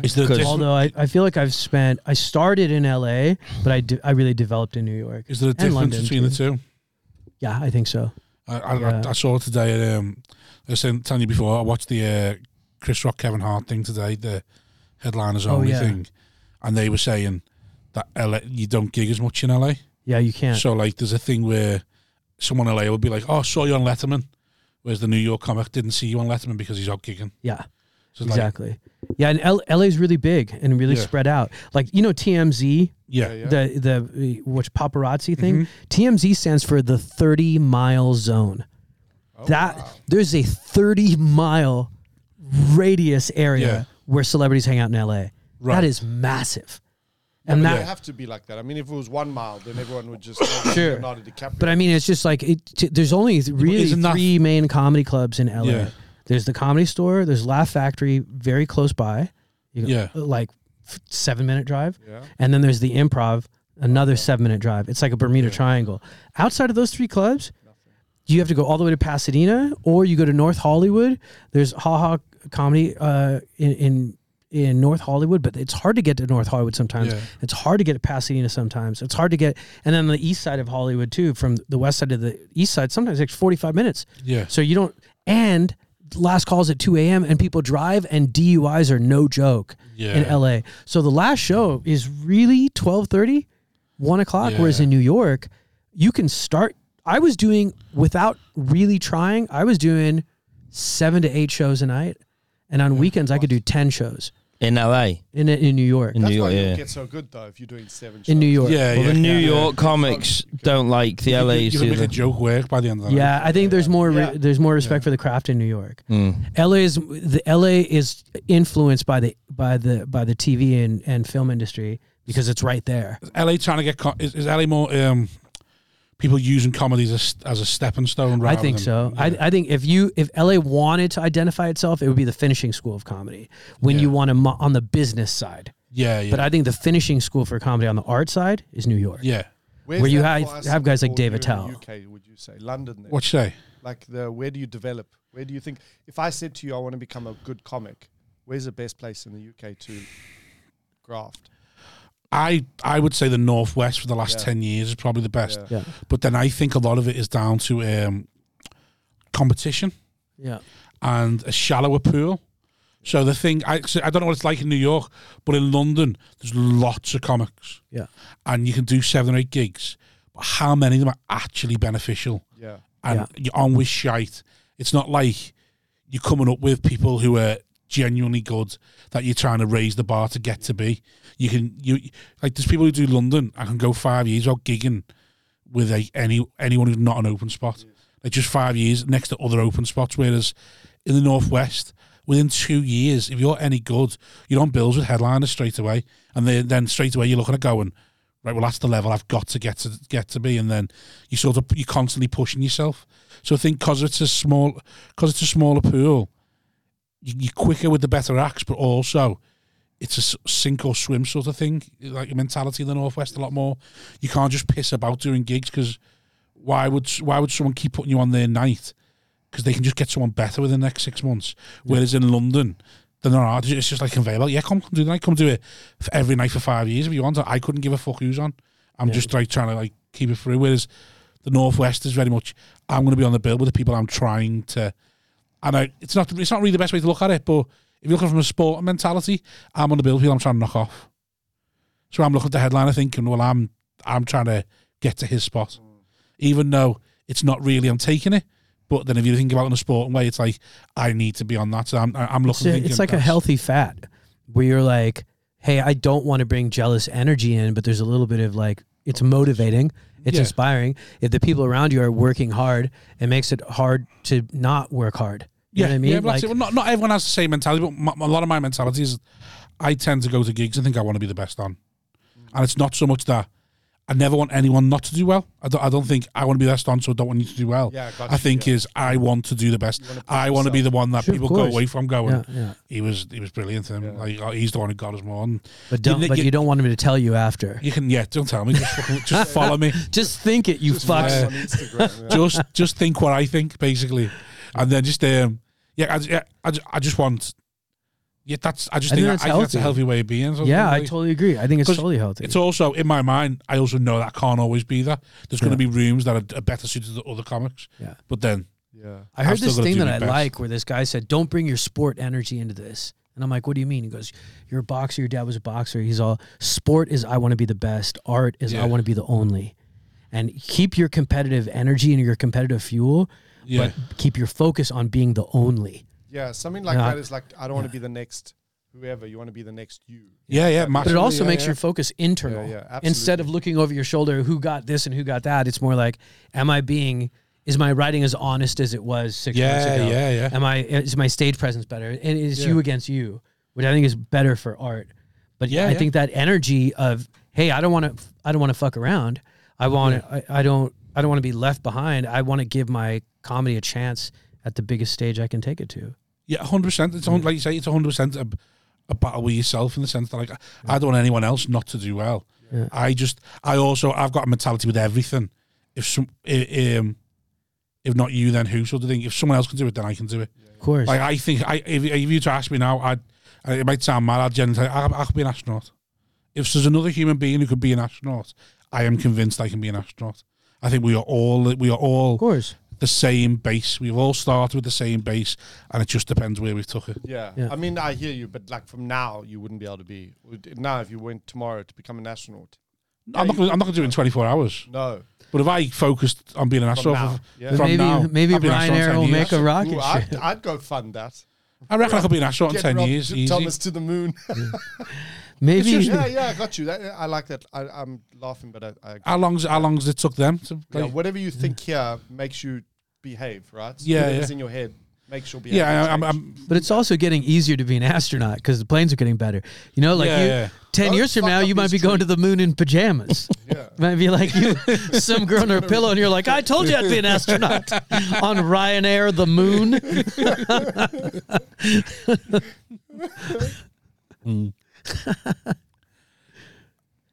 It is cool though. I love bouncing from one scene to the other. There's definitely a benefit. I feel like a chef almost. Like if you're a chef and you're in Paris and people are like, oh, this is the greatest culinary city in the world. And then you go, no, but there is no greatest because it's art. Yeah. So I should want to be, I'm glad that I grew up in a Parisian background for cooking, but fuck if I don't want to visit the Basque region, and fuck if I don't want to visit Asia, and fuck if I don't want to visit England and India, and it'll fuck if you don't want to be barbecuing in your garden at 7 o'clock at night in the rain. There you go. And then you come back and it makes you better. Yeah. Do you never think though, because when I hear like the American scene and stuff like that, sometimes I think, but it's sort of devaluing the art. Because like when we go to a gig and we're gigging, we're getting a decent fee. Like you can sort of become a professional comedian in the UK in about 6 or 7 years. Yeah, that's faster than America. Yeah, America, it's 10 years would even consider it. I mean, social media is changing it for sure. Yeah. And the way people are monetizing things with podcasts and even social media is changing a lot. So that could be totally different now. But I think you're right. In the most part, in America, it'd take a while. Because in my head, when I hear like the Comedy Store's paying Joe Rogan $15, even though he's not taking it, because obviously he's made his money elsewhere and stuff like that. In my head, I'm thinking, well, you're getting taken advantage of. Like they are taking advantage of the fact that there's comics available who need the space. Yeah. Like everyone loves that Mitzi Shore, but there's a part of me where I'm like, is no one pulling her going, why aren't you paying your comics? Yeah. Like how much are you making through that bar every night? Yeah. And why are the people who are the reason there's audience there not being paid a decent split of that? I'll tell you part of the reason is the Comedy Store is on Sunset Boulevard. Yeah. That is fucking expensive real estate. Yeah. I'll tell you, if somebody went up to them and said, we want to build a parking lot, there's a chance that parking lot would be more profitable than the Comedy Store. Possibly. They don't make that much, and they're not great business people. Pauly Shore's family. Yeah, like I didn't mean to call them out individually, right. But you know, like of course. When I hear them, fees, I think I agree with you. They should. Why should be getting. Why are they not? I totally agree. Some of the comics that perform there, like if Kevin Hart pops in, what fee can you actually pay him? Like, there's no fee. So. Yeah, but it's not so much Kevin Hart. But like, what I mean is, Kevin Hart could be there one night, and then I could be the next night. And there should be a fee that means I can still make a living. But see, that's what I think it is it's really the Comedy Store. And Mitzi used to say this: the Comedy Store is not a comedy club; it's an artist colony. Yeah. So if you think about it, she's like, it's mad the way millionaires say shit like that. Though, yeah, they do. What that means is no one gets paid. Yeah, Well, yeah. I mean, she did. It did mean that. But at the time, here's what happened with Mitzi. When Mitzi got the Comedy Store, it was Sammy Shore's club, Pauly Shore's dad. Yeah. He had the club, and the way he ran it was he'd only put his friends on. Yeah. The old-timey guys, almost Borscht Belt, Jewish Las Vegas comedians, and they'd never let any of the young comedians up. She divorced him, took over the club, said, all I want's the club. Just give me the club, and and I'll leave you alone. Wow. And he's like, okay. She painted everything black, changed the concept. She might have known, but her whole deal is, now I'm putting up the young people. I'm going to develop these comedians. Yeah. Even the belly room, she made it just for women. Yeah. And it used to be a room where the mafia gave their girlfriends abortions. That's why it's called the belly room. Is it? Wow. Yeah. Wow. So that was her whole thing. So her mentality was development, but in the 70s or 80s, when there was a protest from comics, there was a comic who killed himself, jumped off a roof from the hotel next door. Like it was wild. So the money that we're getting paid now was from that strike. There was a strike in the 80s that said, why aren't we 70s or 80s, something like yeah. Oh, wow. So you're right. We should be getting paid a lot better. But in LA, the big line that they give us is this is a showcase town. There's going to be execs from Netflix, from Paramount, from NBC. They're all here in the audience. It's like, go fuck yourself. Yeah, but but you're getting the same level of act though that like fucking what would you say, Nantucket or something's is getting, and they're paying me X amount, hundreds of dollars, and you fuck off. I totally agree. Because I get it with London as well. Like London, loads of London clubs pay like stupid fees, and everyone goes, yeah, but you can do like 5 of them. I'm like, you shouldn't have to. Yeah, exactly. But then I don't know, but then there's an argument. It's a business argument, isn't it? Is it like worth it if you're a comic and then you're doing a weekend at the comedy? Is it this Comedy Cellar in New York? In New York, no, in LA, the one we're talking about. Comedy Store. Comedy Store. Does that help you get gigs like if you go to Texas or some shit? Do you know? If you're a Comedy Store comic, like is it worth you financially not only money that weekend because everyone's going to be like, oh, you've done that club. No, not really. So I mean, not really. Okay. I mean, because everybody will claim it.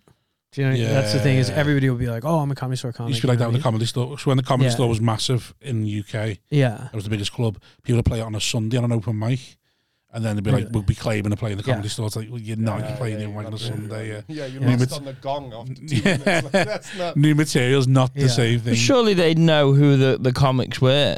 Yeah. So I mean, the LA comics, the New York comics know who the LA ones are and who the good ones are or not. I think it's not like a blag that you were one of the LA comics. Now with podcasting, that's changing a lot too. Mm-hmm. Like if you look at guys like Louis J. Gomez, and Skankfest and all the stuff he created, people are much more aware of East Coast comedy now. Yeah, way more. Whereas in LA, they might have been more aware of them because they had Rogan and sort of this incestual podcast amoeba that was growing. Have you been to his club? Mothership? No. You want to go? No. No, doesn't do anything for me. His premise is different because of the fighters, huh? Because of the fighters. The fighters. I don't love the fighters there. But weren't you saying like the idea that the people going to Rogan's club are like UFC spillover? I don't like that. And it's I don't like that. Weird vibe. It's a weird one. And here's what happened: everybody loved Joe Rogan when he stood up to Carlos Mencia on behalf of all of us regular comedians that couldn't stand up to Carlos Mencia. He was Robin Hood. And he was beautiful, and he confronted him, and he got him to admit, you stole a joke. But then, a few years later, Joe was back and sitting in the back row of the original room where you could only sit if you're passed. Yeah. Were 3 UFC fighters who were going to perform for the first time ever. Oh, yeah. Right. And it's like, I get it. No one wants to go up to, 200 and something pounds, 6 foot something Brandon Schaub and be like, hey man, you can't sit here. But what's happening now is he only performs in front of his fans. He doesn't want to go to open mics because it doesn't feel good. And he was voted the worst comedy special in the history of comedy. Schaub, And then Joe Rogan elevates him. Joe Rogan's elevated him. He's elevated Bravo, Eddie Bravo. Garbage comedy. Just garbage comedy. So while of course the jiu-jitsu guy. Jiu-jitsu man. These are touring with comedy. Cool. These are guys that are touring with comedy. Joe Rogan has become Johnny Carson. Yeah, Johnny Carson. But I don't know. Do you think there's a difference? Then they are his mates, and like it's not like he's. They are his mates, but I have an issue with that. I've never seen Rogan sort of say Brendan Schaub's a great comic. If you ever see him, he's like, oh yeah, he's working hard. Yeah, like because they are his mates, but they are cutting in front of people. They have cut in front of people in a way, right? I'm not being. I totally get that, but then they're multimillionaires and they're mediocre. They were always going to do that though, weren't they? Because they always had profile. Who's the sure, I think it's an abuse. Exactly. It's a little bit like TikTok stars now. There's loads of TikTok comedians cutting in line. But they've got a profile. Here's what I mean. There's the business and there's the art. Yeah. I don't mind Joe going, hey, I'm going to help my friends with the business. I am free to do with my business whatever I want to do. Yeah. 100%, I agree with you. But when they start cutting in front of line in the art, then I get mad, because you're stopping other people who do have artistic ability, who do have a voice, who do have talent, who aren't getting opportunities because of these guys gobbling up. Who are they stopping? What are they stopping? No, I get it. Like, because if he's doing the spot and he's not that, there's someone who would otherwise have done it who's like a every spot that. Brandon Schaub does is a waste. That's the way I see it. I understand that You know what I argument. mean? That And could have gone there's to multiple every spot he's doing could have gone to a better comic. Yeah. To a comic that's developing. I feel like that with me sometimes. And I think it's disrespectful to Joe Rogan's fans, to be honest. Like, if you're a Rogan fan, and he's introducing to people that are just his buddies, it creates a weird environment. And here's what I've noticed: ever since he's become that Johnny Carson type guy, where you kiss his ring and you become famous, his comedy has stopped. I don't know. I feel like his last special was his best one. When was his last one? Yeah, it was a couple of years ago. Things. Yeah. The blue shirt on, I think. Because I'd never rated him. Yeah. Like Joe Rogan, if you listen to this, I love you, your podcast. I'm lying now. But I've never really rated him as a comic. Yeah. And I thought his last special was actually not too bad. But like as a comic, because I always, when people ask me about Rogan, I was like, well, in terms of comics, he's the worst one. But here's what I'm saying. If you went to a restaurant, right, and this restaurant was so good that they put it in an arena, and 30,000 people came to eat at that restaurant, and then you left that restaurant and you go, that wasn't too bad, you'd be like, this was bullshit. Like, what? Why did I just? His fan base exceeds his ability, and there's nothing wrong with that. With Rogan, and I get it. That's inevitable for everything, though, isn't it? 100%. And I think what he did is a good thing, because he showed us he brought in fans from outside comedy. Yeah. His fans are not regular comedy fans. They're fans of live entertainment. They're fans of UFC. And then they came. There were some that were both, but for the majority of other comics, dude, he sells out stuff faster than Burr. Yeah, but I don't want to be performing to just comedy fans. Say it again? I don't want to be performing to just comedy fans. You don't want to be? I don't want to be performing to just comedy fans. Yeah. Well, of course not. It's a good thing that he did that. I don't like the idea of when you go to certain like clubs and it's like such regular audience, like yous aren't common. Yeah. You're no longer the common sort of like man.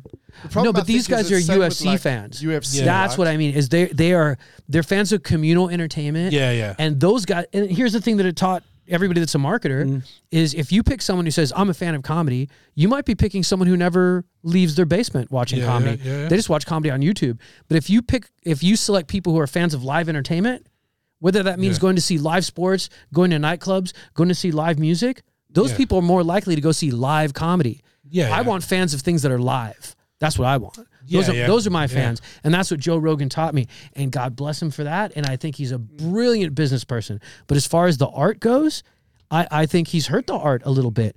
I think that there's been an abuse of power in the sense that he's giving people fans and sold out specials and sold out runs and tours that aren't necessarily giving the fans any other names what they deserve.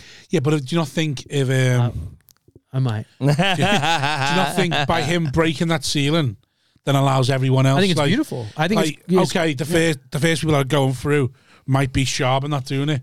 Yeah. Then the next set of people going through fully deserving of it. I totally agree. And I love what he's done, but I don't like the effect. I completely understand what you're saying. I don't like the effect. I'm getting. I think a lot of the podcasts that orbit his podcast feel the same. Yeah, they all feel the same.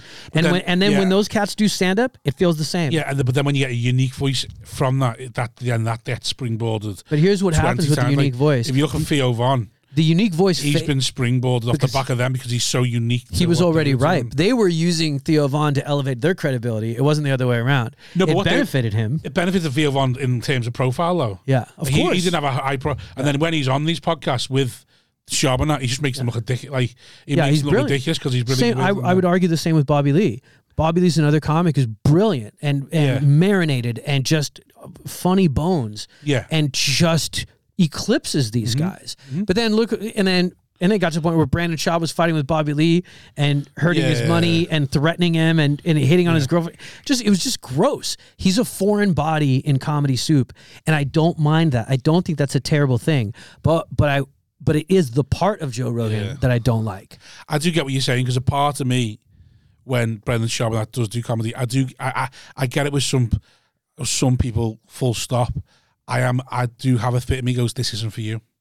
Yeah. And like Brendan Schaub was never, like, He's in it I for the think money. comics, I think the best comics, and I think most comics that when you're in agreement with, we tend, there's something wrong with us. Something's happened at some point in our life where we've gone, and then we end up doing comedy. Yeah, like It might be like, you're a loser, you were bullied or whatever. It's all, we all have different paths, but something along that path, something didn't go right. And for Brendan Schaub, it's like nothing in your life's probably not gone right. I mean, what do you, from a business perspective, it makes perfect sense. He can't fight anymore. Mm-hmm. His fighting career is over, but he still has fans. Yeah. Fans that are willing to pay money to see him live. And then in LA, everybody goes, just do stand up. Yeah. That's why there's so many porn stars. Yeah. There's so many ex-actors. Dude, there's the dude from Entourage. Ari. Jackass. Who's the guy from Jackass? Yeah, Steve. With capitalism, to be honest, though, created a portfolio. It's like, and other people will write for them. One of the good things I like about Steve-O and Michael Bisping started doing it now from the UFC. Yeah. Rather than going to stand up, just going, I don't need to be a comedian. I can just do a one-man show. I can just go on tour. And Steve-O was a clown. He took clowning. Like he was, he had comedy in him, but a stand-up is a totally different, different beast. But he's realized I don't have to do stand-up. I can just do a Steve-O show. Exactly. Yeah. And it doesn't like I think the problem is, like you say, people trying to do stand-up go, no, they're not the same as us. Yeah, what we're doing is they're trying to skip steps, and that's what bothers me. And I think like being funny is like being tall, but being good at stand up is learning to play basketball. Yeah. And right now, I'm seeing a bunch of people who are comedically 5'1" on NBA courts. Who are selling tickets, but they're on NBA courts. And I'm going, I like a higher level comedy. Yeah. I appreciate the business. I really appreciate the friendship that he shows people. I think that's great. But through the lens of the art, it's hurting the art. I think it's hurting the art. And what we were saying earlier about like when you're with another comic at a club and that comic's doing great, it pushes you, it motivates you. That's why the Comedy Store was an artist colony. Yeah, yeah. Right? But now that's changed because now the guy next to you just has tons of followers, but is not capable at all. Yeah, but now, to be honest, if I'm a decent comic though, I'm thinking, I can't wait for you to go up.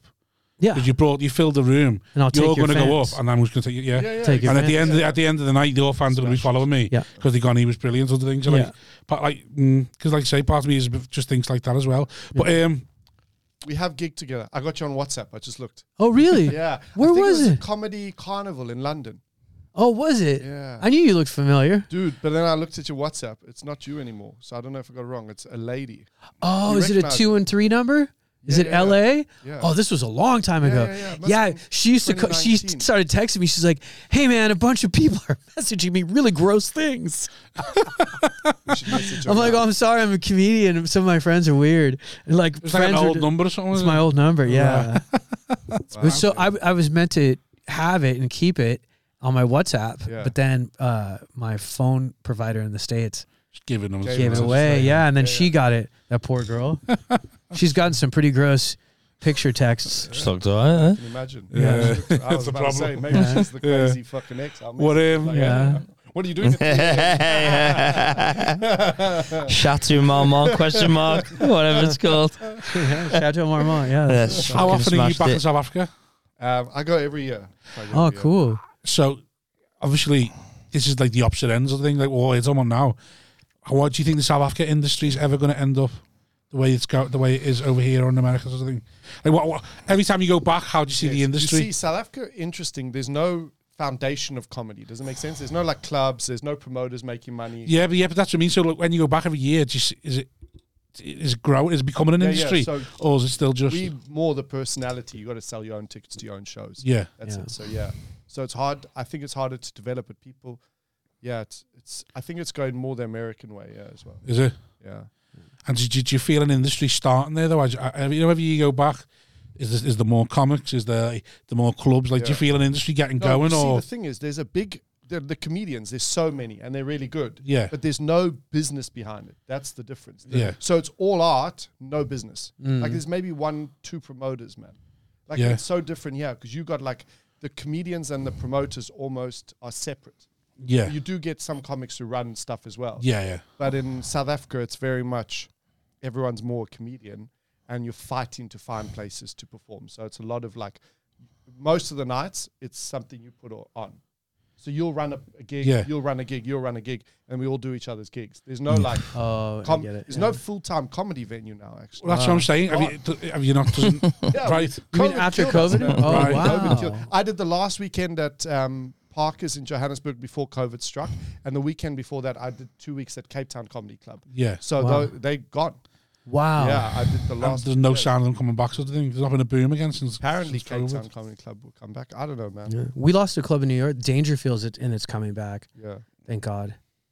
It's matter that it's matter that someone with such a lot of history could almost. Yeah. Dangerfield's especially. I mean, it's such an iconic club. Why did it close? Just COVID, and a lot of what I found out, like from having a couple comedy clubs, like say, hey, can you help us on the business side? Is that a lot of the guys that run if you go from comedy club to management company, these guys are like, they're all restaurant people. Yeah. They don't know much about comedy. Yeah. Most of the guys that run the clubs are like, oh, I worked at TGI Fridays for 50 years, or I worked at this restaurant, that restaurant. And then when they collaborate with like the talent management people, then it's like, okay, now these are like MBAs that ran casinos in Vegas. And it's like, it's such a big gap in terms of like mentality on like what marketing is, what branding is. When these guys tell these guys, don't just put up YouTube stars, they're like, what? It fills the room. Go fuck yourself. It doesn't make sense. Yeah, they're not gonna like. It's like branding versus sales. These guys are like all about branding. These guys are all about sales, and they're in conflict with each other. Even though at the end of the day, they both have the same goal. I think a lot of people with COVID were just like, actually, I don't want to be doing it. We spoke about men, like if you're it was an easy exit. Win a lottery, how many people break up? I think COVID people were just like, actually, I haven't been wanting to do this. So I can hop off the treadmill. A lot of people just go, I was sick of this, and this is my time out. Yeah, it's a dignified exit. Well, exactly. It's COVID's fault, man. We were joking around on a pod the other day, but like when did you quit? And I was like, when my dad dies, because I haven't got to admit them that I failed then. You know, that sort of thing. It's like it's just a joke. Like it's a bit like, I can quit now. Like I haven't got to go back and be like, I didn't do this. Like, but it's just like COVID was obviously a thing. I couldn't. COVID just killed it. So because I know seeing some people doing comedy and they just in it because they can't fail, and it's like, but you're not succeeding either. Like do the I get what you mean. Sort of in between, just sort of surviving. Is that? You saying about like YouTube stars? I obviously haven't been back to New York in a while. I'd imagine it's harder for them to survive in New York because there's so many big names and stuff that people aren't asked about the TikTok stars or the YouTube stars. I don't know. I mean, it seems like they're in a lot of the clubs now. Really? Because I just feel like through the TikTok stars. If Chappelle and Hart and Bear are going to be there like a lot of nights and stuff. Yeah. Why do you need Johnny Knoxville from TikTok? I bet there's some people who won't know who Bill Burr is, but they'll know that TikTok comedian. Yeah. I think there's some truth to that. Yeah. And but to be fair, I do think some of these TikTok and YouTube stars are starting to learn stand up. Yeah. It's just, you'd think when you look at it as a case study, you'd be like, it's going to take way longer for YouTube stars to learn stand up than it would stand ups to learn how to become good digital marketers. And of course, but I think it's like the race with the turtle in their hair. I think it's a mentality thing, the YouTube stars are actually learning much faster because they're actually trying. Yeah, and even though YouTube stars are not the greatest comics, at least they're fucking trying. It's a mentality thing, yeah. Isn't it? Whereas comedians aren't really embracing the whole idea behind digital marketing. We are. Yeah, we are fucking lazy fuckers. Yeah, exactly. That's the problem. That's why we end up comedians. But lazy is important. Lazy is the foundation of creativity. Yeah. Like I literally have in my calendar every day from 12 to 3, it's blocked out and it says be bored. I do not work but my notebook's fucking open. Just 12-3. My notebook's open. But it's those 3 hours where I just have a little bit of control, where I don't let anybody call me, I don't let anybody message me, and I am a slave to my notebook. And I don't get to move. I sit with my notebook and either in a park or at a cafe or whatever. But those hours are those are for comedy. That's the opposite of lazy, though. Yeah. Like that sounds like hard work. Yeah. compared to sitting in a cubicle with It's like every day, 12 to 3. Fuck, you're dedicated. So I wake up when the strippers wake up. It does sound fucking hard. That's not hard. Every day, 12 dude. Yeah. by blocking and doing nothing, you're doing something. So, fuck that, Do a dude. TikTok application. I'd be like, oh, I've got to go with me. Oh, no. I gotta I'm go sitting do here till nothing. 4. What's the attitude in America? What's the attitude? That's good. What's the attitude in America now to crowd work? Because there's a lot of I think here from afar, I'm seeing a lot of bitchiness about like how everyone's putting on crowd work clips, and it's like Sure. you're killing the art of the thing. Can I Where say for us, something? crowd work's always been a thing. That I was thinking on that is I think comedy, like if I said, I don't know if I said, like if we go, I said, let's go watch some live music, right? Yeah. You'd all say to me, okay, who's playing what type of music? Yeah, But when we say comedy, you don't know, you're like, yeah. We are Yeah. so at its infancy, we don't even have genres of comedy. Like, do you know what I mean? yeah.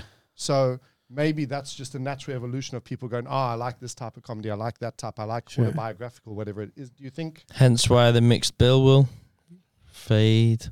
Yeah. People aren't going to spend 20 quid on going to see whatever.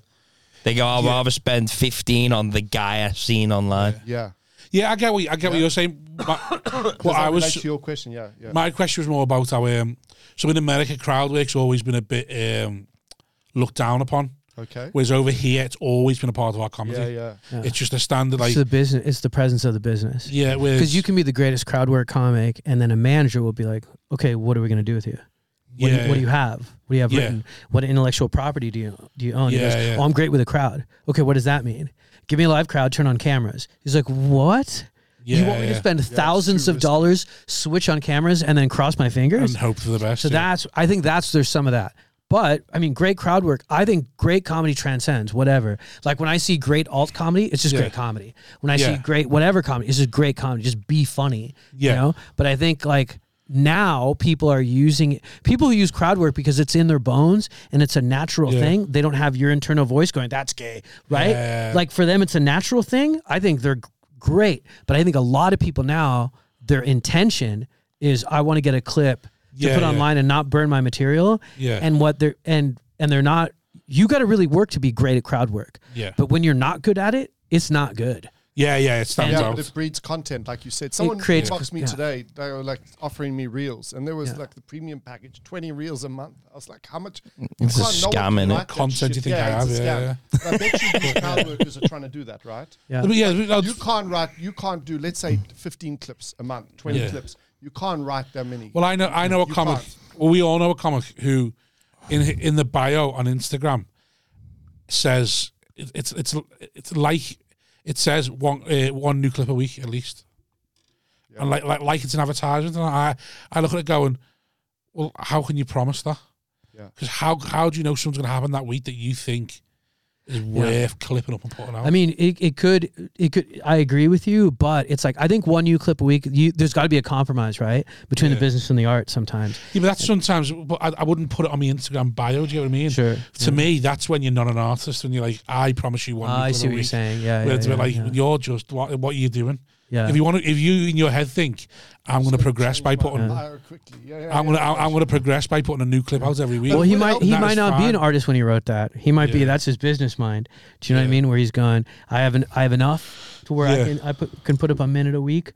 You know, but I do get it, and I see it all the time now. People chase the algorithm to the point where they go, it doesn't matter if people like it or not. It matters more that the algorithm sees me put something up there, and I think that's unhealthy. I agree with you there. I'd rather put up shit that I actually like, that's meaningful to me, that matters. Wasn't there an attitude in America that you, because it was only the headliner could talk to the audience? Didn't that used to be a thing? Yeah, I mean, because in America we have a couple other moving parts. There's the check drop spot. Yeah. You know, our crowd. I think when I'm in a room in the UK that's a drunk room, they usually start drunk and get a little drunker. Yeah. In America, sometimes like in a headline traditional show, like in the Midwest or something, they start out pretty sober until right when the headliner gets on. Right. So it's tricky. And so for the headliner, sense, you've got people who are tired, and if they're local acts and not that strong, they're tired.